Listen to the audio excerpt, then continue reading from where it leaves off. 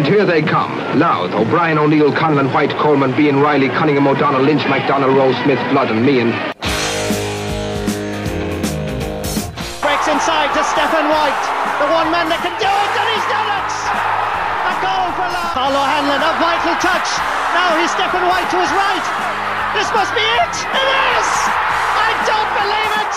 Kildare must be out of the Leinster Championship. At midfield, wearing number 8, the first All-Star ever from Louth, would you welcome Paddy Keenan. Arguably the most popular of tonight's winners, Paddy has led from the front for Louth since his championship introduction in 2003. Here's a chance for Rooney.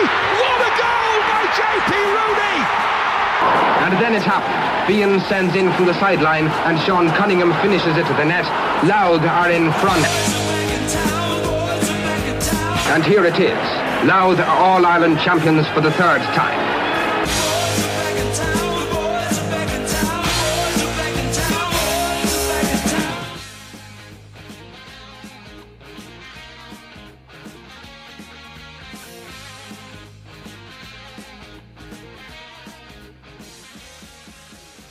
Hello and welcome to the We Are Loud podcast. Thanks for tuning in and download. Today is going to be a big one. We have the Louth senior football manager, Pete McGrath. We have a nice chat with him. It's also an update on the managerial merry-go-round. So sit back, relax. You might have time over the Christmas to relax and listen for the next 25 minutes, maybe 30 minutes uninterrupted of basically where you're going to be taken behind the scenes the Louth senior football panel and what's going on and the workings around it. It's quite an exciting place to be at the moment. And then on top of that, you're basically getting a tin opener and you're cracking open the mind of a two-time All-Ireland winning manager. We go deep. We range from talking about grannies to 91 to modern day learning and unlearning of the inter-county footballer, what it takes being an inter-county footballer. And even Rob Kearney gets a mention. So thanks very much for listening and enjoy.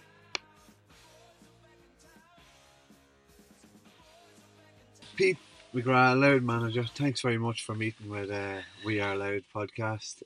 Busy time of year for you, so I really appreciate it. I suppose the first question, how are you settling in? Very well, enjoying it.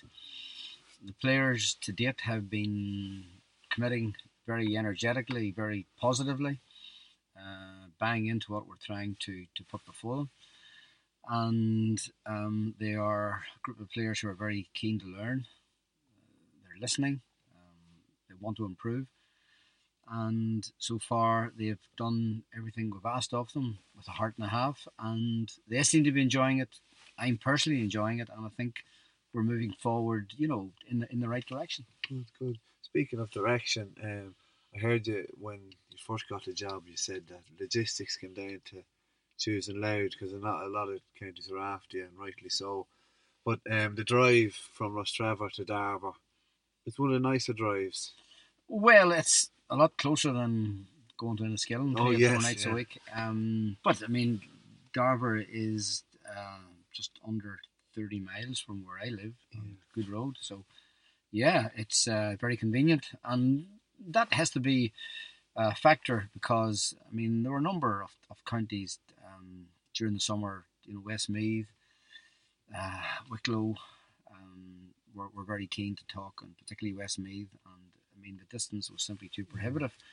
So when the Louth approach came, I thought a lot about it, and I mean any manager will always factor in, well, how is this going to impact on my life in terms of what chunk of time is it going to take out? And if you're spending maybe 4 hours travelling to training, 2 hours there and 2 hours back, I would have to say that the journey to Fermanagh never bothered me.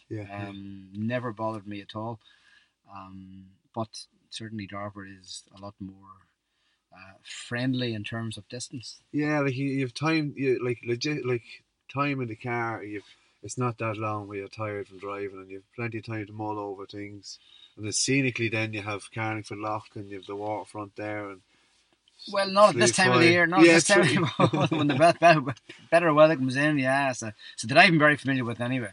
Yeah, but I suppose it wouldn't be your first impressions of Louth football. You had you had experience with your second impression. You had experience with Cooley back in 2004. Have you used that as like a resource to tap into to get into the mindset of the county, or? Well, to an extent, yes. It is. It's 10 or 11 years ago now, and things change. The whole dynamic of football changes. And even when I managed Down, we played Louth maybe twice a year, on practically every year. Yeah. I was very friendly with Charlie McAllister, God rest him, and we always arranged matches. But yes, the Cooley couple of years I was with Cooley did give me an insight into, let's say, the Louth mindset in regard to Gaelic football, and the passion that's there, and the love of it, and the kind of affinity that's there between, let's say, Louth people and their club teams and their county team. I always felt that Louth people had a pride in their county and had an enthusiasm for the county team, and if that was an accurate impression, then I think that can only be very, very positive. Yeah, and I suppose way back then as well, you worked with a world-class athlete in Rob Kearney. He was thereabouts. What was your memories of him, even that young? Yeah, I remember the first time I saw Rob Kearney, the seniors were training, and there was a minor training session that had been earlier or going on the back pitch or whatever, and I saw this young lad sitting by the side of the pitch, taking off his boots and cleaning them. And I remember saying to one of the players, "Who's that young fellow there?" He said, "That's Rob Kearney. He's a minor, but he's a rugby lad." And before the year was out, Rob was in our senior team.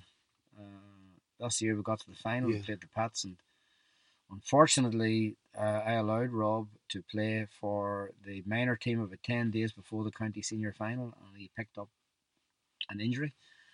And he was only at half throttle that day against the Pats. He was in full forward, and I'm convinced that a fully fit Rob Kearney, certainly the contribution that he would have been able to make would have been a lot better than the one that he made on the day, given the injury. But yeah, I found him very affable, and I've met him a few times since then, through working with him with Sport Tracker and that type of thing. And a great young man, and very, very modest and very down to earth, and someone who I think epitomizes what a sports person should be in terms of the humility, willing to learn, wanting to learn. I think he's been a role model for young people in the country generally. Yeah. Does that still grate in you, that loss, that senior final loss? Yeah, it does, because I know on that day the team underperformed. It was a poor game. It was very 7-6, I think. Was the score. It was a miserable day weather-wise, and I just felt that if Cooley had played even another 10% closer to their real potential, we certainly would have won the match. But the Pats were a good team then, obviously, a very good team, and a couple of years later, then I managed Bransford, and we got to a county final in Down and lost that by a point as well. So, yeah, those 1-point defeats do tend to stay with you. Yeah. Like you're coming into this county now, and you're after working in similar type size county in Fermanagh. Do you find like you probably take an awful lot from that learning to work with a different county? But do you find you have to immerse yourself into the county, or do you prefer to cocoon yourself in a bubble away from Well, I've no sort of set policy on that. I mean, with Fermanagh, I was up and down the road 3 or 4 times a week. I certainly immersed myself in Fermanagh because during my time there, I was asked to a lot of functions, dinner dances, presentations, all that type of thing, and I always did them. And even when we were maybe staying overnight in Fermanagh, myself and my nephew, for overnight, maybe sitting on the Friday, maybe a match on the Saturday, go out in Enniskillen on the Saturday morning, meet people. So I did feel that I was certainly a part of Fermanagh, and the Fermanagh people were absolutely brilliant. And if that's the way it works out in Louth, I will always try and accommodate clubs or groups who maybe feel that they want me to be at a presentation or want me to speak. I certainly will accommodate them as far as I possibly can, because I think when you're a county team manager, it goes beyond just managing the team. I think you have to be a kind of a a representative of the county or an ambassador for the county, and if clubs think that you can maybe contribute something by maybe going to an underage presentation or speaking to young people, I always do that if it is at all possible. So if that means immersing myself in the county, then I have no issue with that at all. Yeah, that's fairly open-minded way of thinking, I suppose. Have you learned anything from Fermanagh in terms of like the exit? The players weren't happy sitting happy with having you again for another year. Have you taken that, or are you going to consciously adapt now moving into Louth? Or well, no, I mean the Fermanagh thing is well and truly behind me. I don't even mean to be bringing it No, up. I know you're not. And I mean, I've gone on record saying it for 4 years that the players in Fermanagh were excellent, were brilliant, and then events took a certain turn, and all I can say is the players were wrong. They were wrong, but I wasn't going to fight it. At any rate, Fermanagh is like Louth in certain respects, in that it would be regarded as one of the lesser counties, a smaller county. There is a difference in that in Fermanagh there are 20 clubs. In Louth there's something like 38. So, I mean, even though geographically Louth is smaller than Fermanagh, you've got to remember that, well, at least half of the Fermanagh population aren't interested in Gaelic games. There's a different dynamic, a different demographic in Louth, obviously. So, and I always would have been convinced that any time I saw Louth playing or played against Louth, that on many, many occasions Louth always were able to put it up to so-called bigger counties, and I always felt that there were good footballers in Louth. And anyone that I've spoken to has said, yeah, there are good footballers in Louth, and quite a lot of them. I'm now discovering that for myself, because of this current squad. I can see they are young. Some of them maybe aren't terribly experienced just yet, but I can see a lot of potential. I can see an awful lot of good things, and I can see the possibility of players really, achieving a certain level of performance, which I think will be very effective, particularly when we come to the hard-nosed business of Division 2 football, which is going to be very, very challenging. How did the trials go? The trials, we had 2 trials, and they were well attended.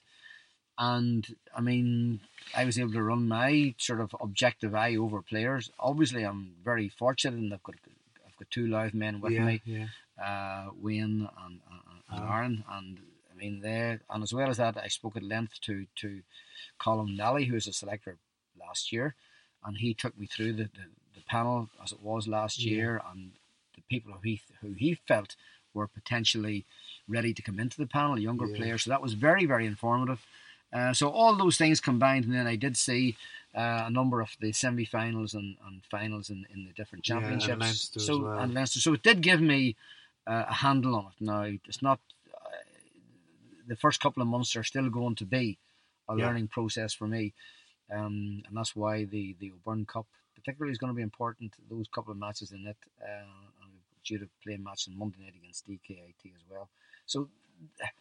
Just what are you looking for? What are you looking for? Are you looking for like a skillful player? Are you looking for like youth or strength when you're looking at trial games? Well, you're looking at players, and physically they have to have certain attributes. There's no doubt about that. And if a player, let's say, is a smaller player, then he's going to need to be a special kind of a player to be maybe 5'7", 5'8" to survive at this level. Physical power and strength and athleticism are important, and you can see a player for the first time and he might be terribly fit, but you look at him and you would say, well, yeah, his build and the way he moves, if that guy gets fit, you just know that he would have the physical attributes and all the rest of it to get the job done. So you're looking for a variety of things. There's a whole cross section of things there that you're looking for in players. I mean, physicality, athleticism, intelligence, a skill set, and when you see enough players, and I've been looking at players now for a long time, you're able to appraise. Now, I'm not saying that every decision I make is bulletproof and it's 100% right, but you're able to appraise and make judgments about players pretty quickly in terms of their capability, what their best position might be.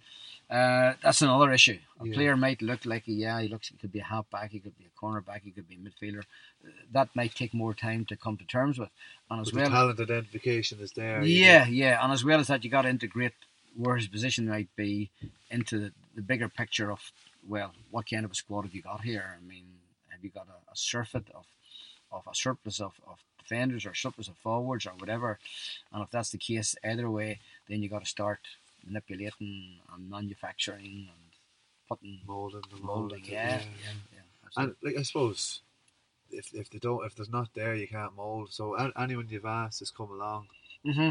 That's right. Yes. Yeah. You haven't been refused, or no, not maybe one or two fellas, and I didn't even know them. There were names, and they were maybe travelling or they're about to travel or whatever or work. Yeah. But I would say at this stage that 95+% of the players who were asked or who came to trials and we wanted to come in have all come in. That's really strong. That's really high. Like you wouldn't have felt tempted to ask the likes of Paddy Keenan or Shane Lennon or your old Cooley colleague Brian White back on.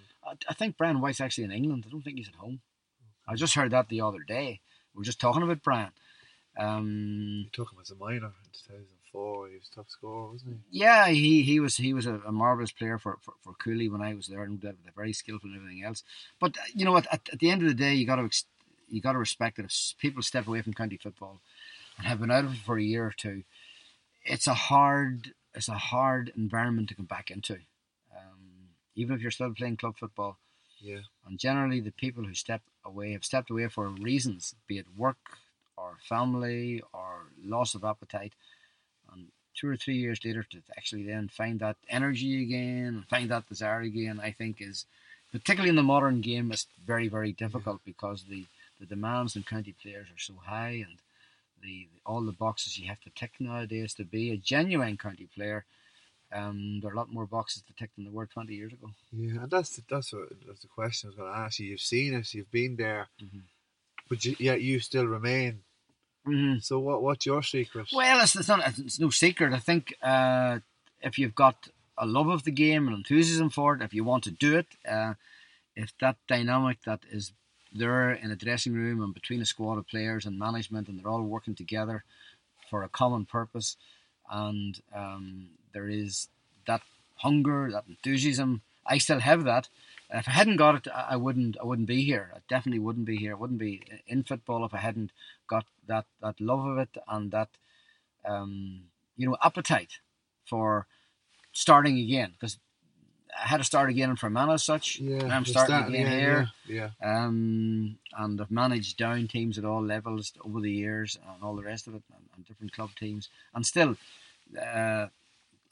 just to look at my life and take football out of it, there would be an awful chasm there. And you would say, now, how would you fill that? I mean, where would you get that sense of purpose, that sense of fulfillment, that sense of energy, that sense of coming, on nights like this to work with young players, and they're enthusiastic and they're keen and we're keen. So there's something, I think, very unique about that kind of experience and that kind of interaction that goes on. And I enjoy it, and I'm enthused by it, and it's a challenge. And I think everyone needs a challenge in their lives, and to stretch us and to get the best out of ourselves. And if football is how you do that, then that's fine. All the people might find it through work or through athletics or through whatever. But for me, it's always been football, and maybe I'm just a football man, and that's why I'm still at it. I think we're all football, man. I think that's why we're all here and we're listening, especially in a cold night in Darwin and you're training. This is the unseen. Like this, you have the summer days, and you have the good league days, but this is the unseen stuff. Like, do you model your team on 91? I suppose actually a lot of Louth people, including myself, love that down 91 team. Not only because he's beat Mead, and he's right beside us, and even my club, Mark Rangers red and black.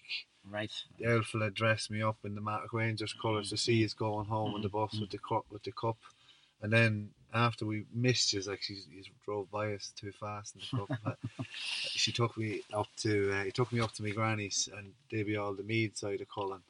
So let's just say I didn't talk to my granny, and my granny didn't talk to my father for a couple of weeks after that. But it's do you model on that 91 team? Well, you can't necessarily model one group of players entirely on another. But certain core values and certain core principles, I think you have to have them. And if you were to say to me, well, what were the core principles of the 91 team, for example? Well, I mean, we were very, very lavishly endowed with really good forwards. Blaney, James McCartan, Mickey Linton, Ross Carr, and so on. We were a big team physically. Yeah. Big team physically. Peter Whitnell, Blaney, Eamon Burns, Deegan, Paddy O'Rourke, Barry Breen. On it goes, big physically, athletic, and a very, very committed, focused, single-minded group of players. Because Down hadn't won an Ulster title for 10 years when we won the All-Ireland in 91. And for Down, that was an awful famine at the time. So these guys were very single-minded. They were very ambitious. They knew what they wanted, and they knew that they were good enough to actually, go a long way in the championship that year. But the football that they played was open, expansive, fast. Now, in an ideal world, that's what Louth would be playing. Football has changed since then. But even you could say, it still holds up. There's many comparisons with even the Dublin team that's winning All-Ireland and the Down team. Yeah. You look at Blaney in the 40s, very similar to Division of Connolly or Kilkenny. Mm-hmm. You've James McCartan if he goes off on a solo run, just like Kevin McMiniman. And then probably the most modern day thing there is nearest to Mickey Lennon is Conor Callaghan. Mm-hmm. Balance and the way he moves and eye for goal.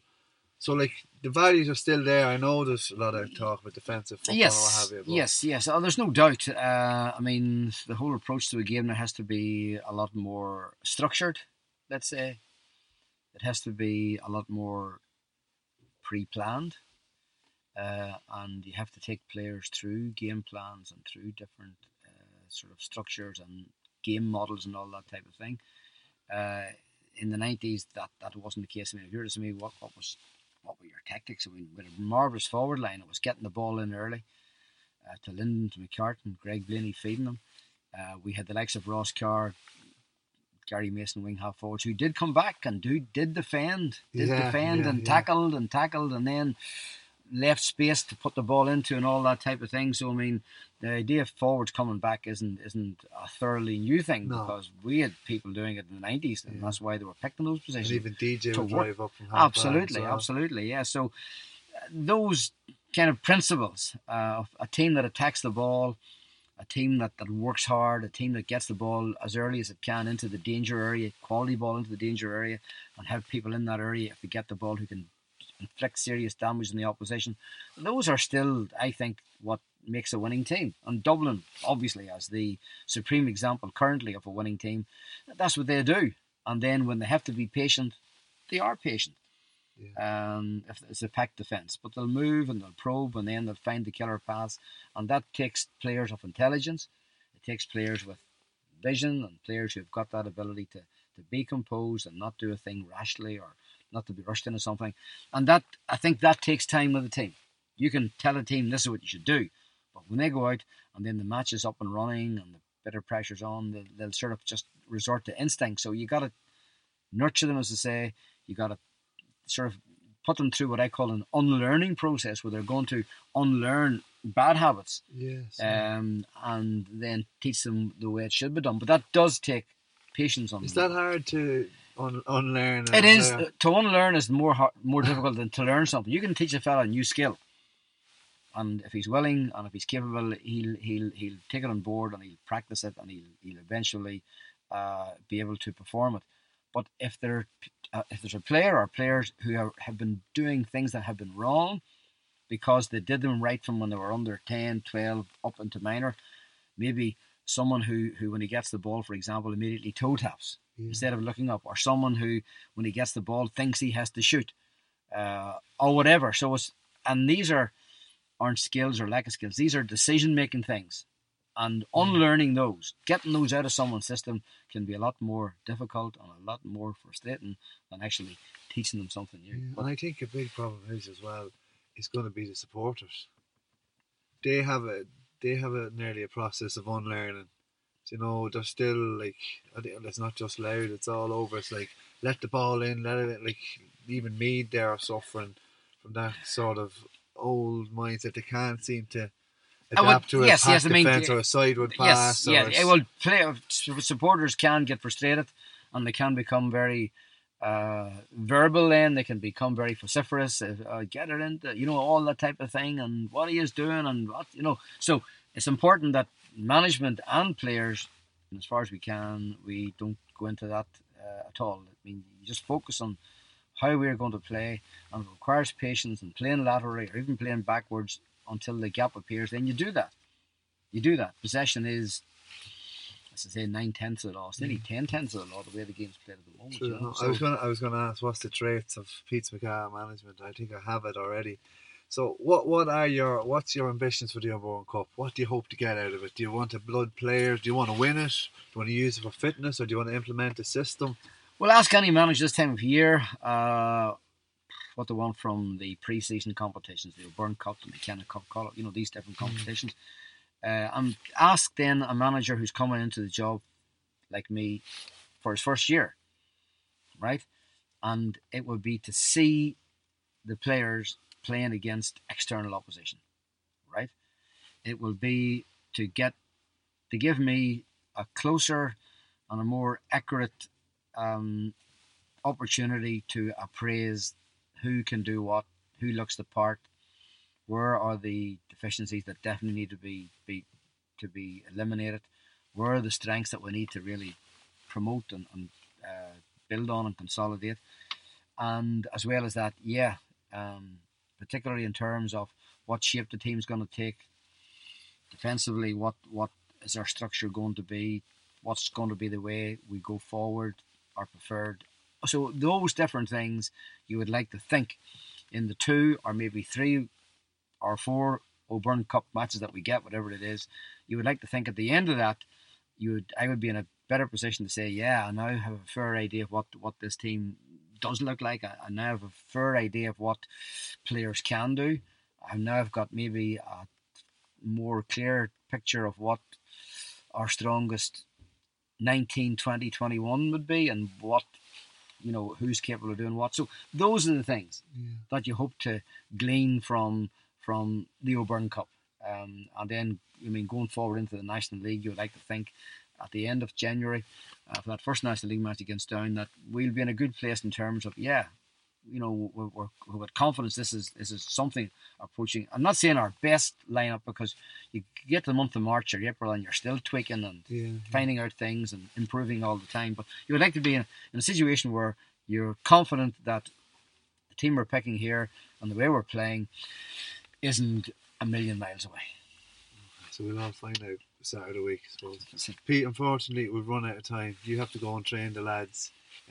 It's not often someone's reputation upholds, and very rarely they exceed your reputation. Absolute gentleman. Thanks very much for your time, and best of luck. Hopefully we'll have you on again. Thanks, Dan.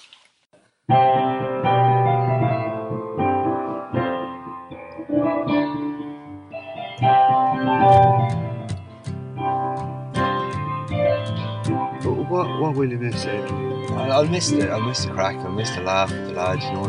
I've made great friends through this.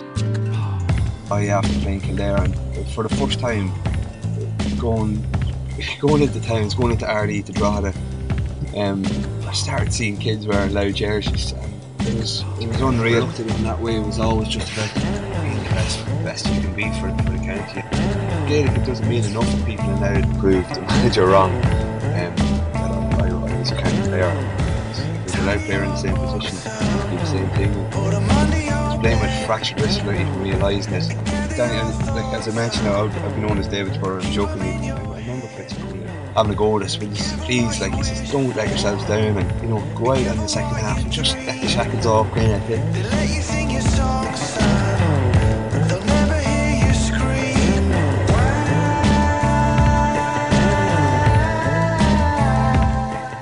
I was a sicker that day, to be honest. That was probably the closest we've come to replicating the success from 2010.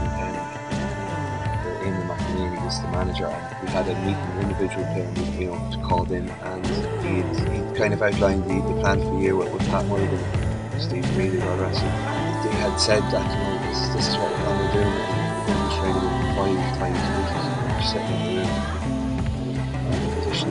Just to have a backlash here, so I agreed, and I said yes, absolutely, I'll be doing that. And I walked out the door, and I wasn't driving at the time. My dad was in the car, thinking, "Oh, how am I going to train 5 times a week? This is ludicrous, and this is ridiculous. Like it's never going to work." And you know, before you know it, then you're getting into that routine.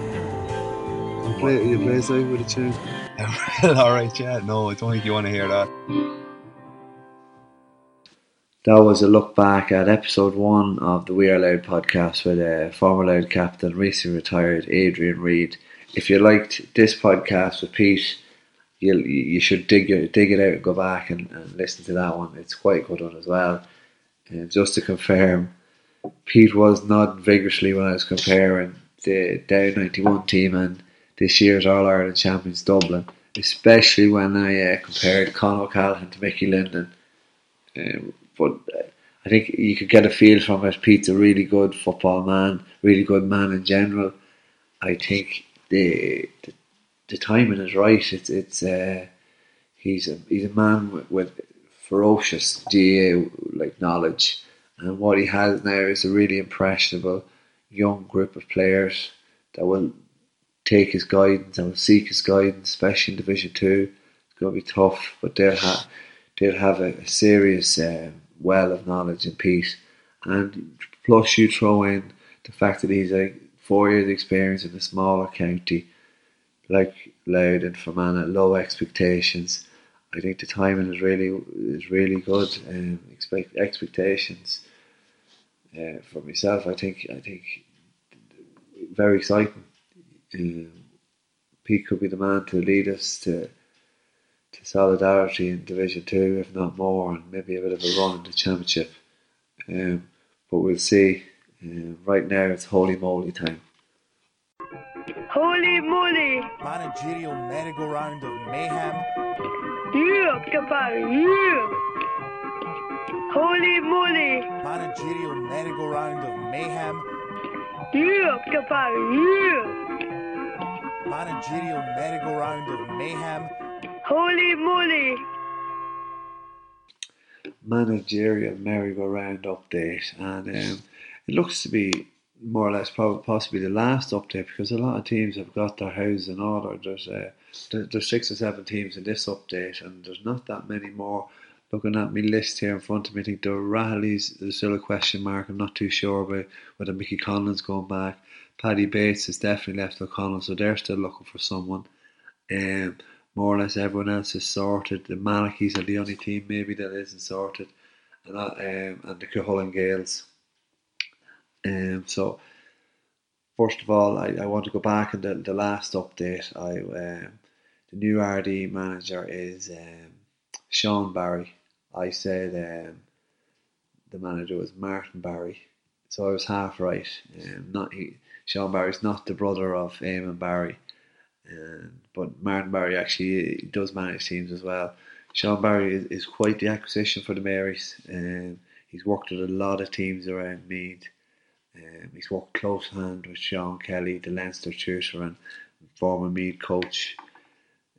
So that's a really good acquisition for them. They'll be astute and they'll look to get out of the group this year, pushing on a lot of good young talent coming through. Speaking of young talent, the David Kerwin and Andrew Collier, joint managers from the Fechins, have taken over Dowdall's Hill, and they worked with their home club the past 2 seasons as junior managers, got into the Junior 2A final against the Marys, and were very unlucky in that, pushed them all the way, only for the Marys had a lot of young minors, talented lads flying form. They came in and won that final and sealed it. So it's very interesting that they're taking their management seriously. They're going to make a cut at it, and there's no better place to start than Dowdall's Hill in junior. They'll find their footing and they'll make a good go of it.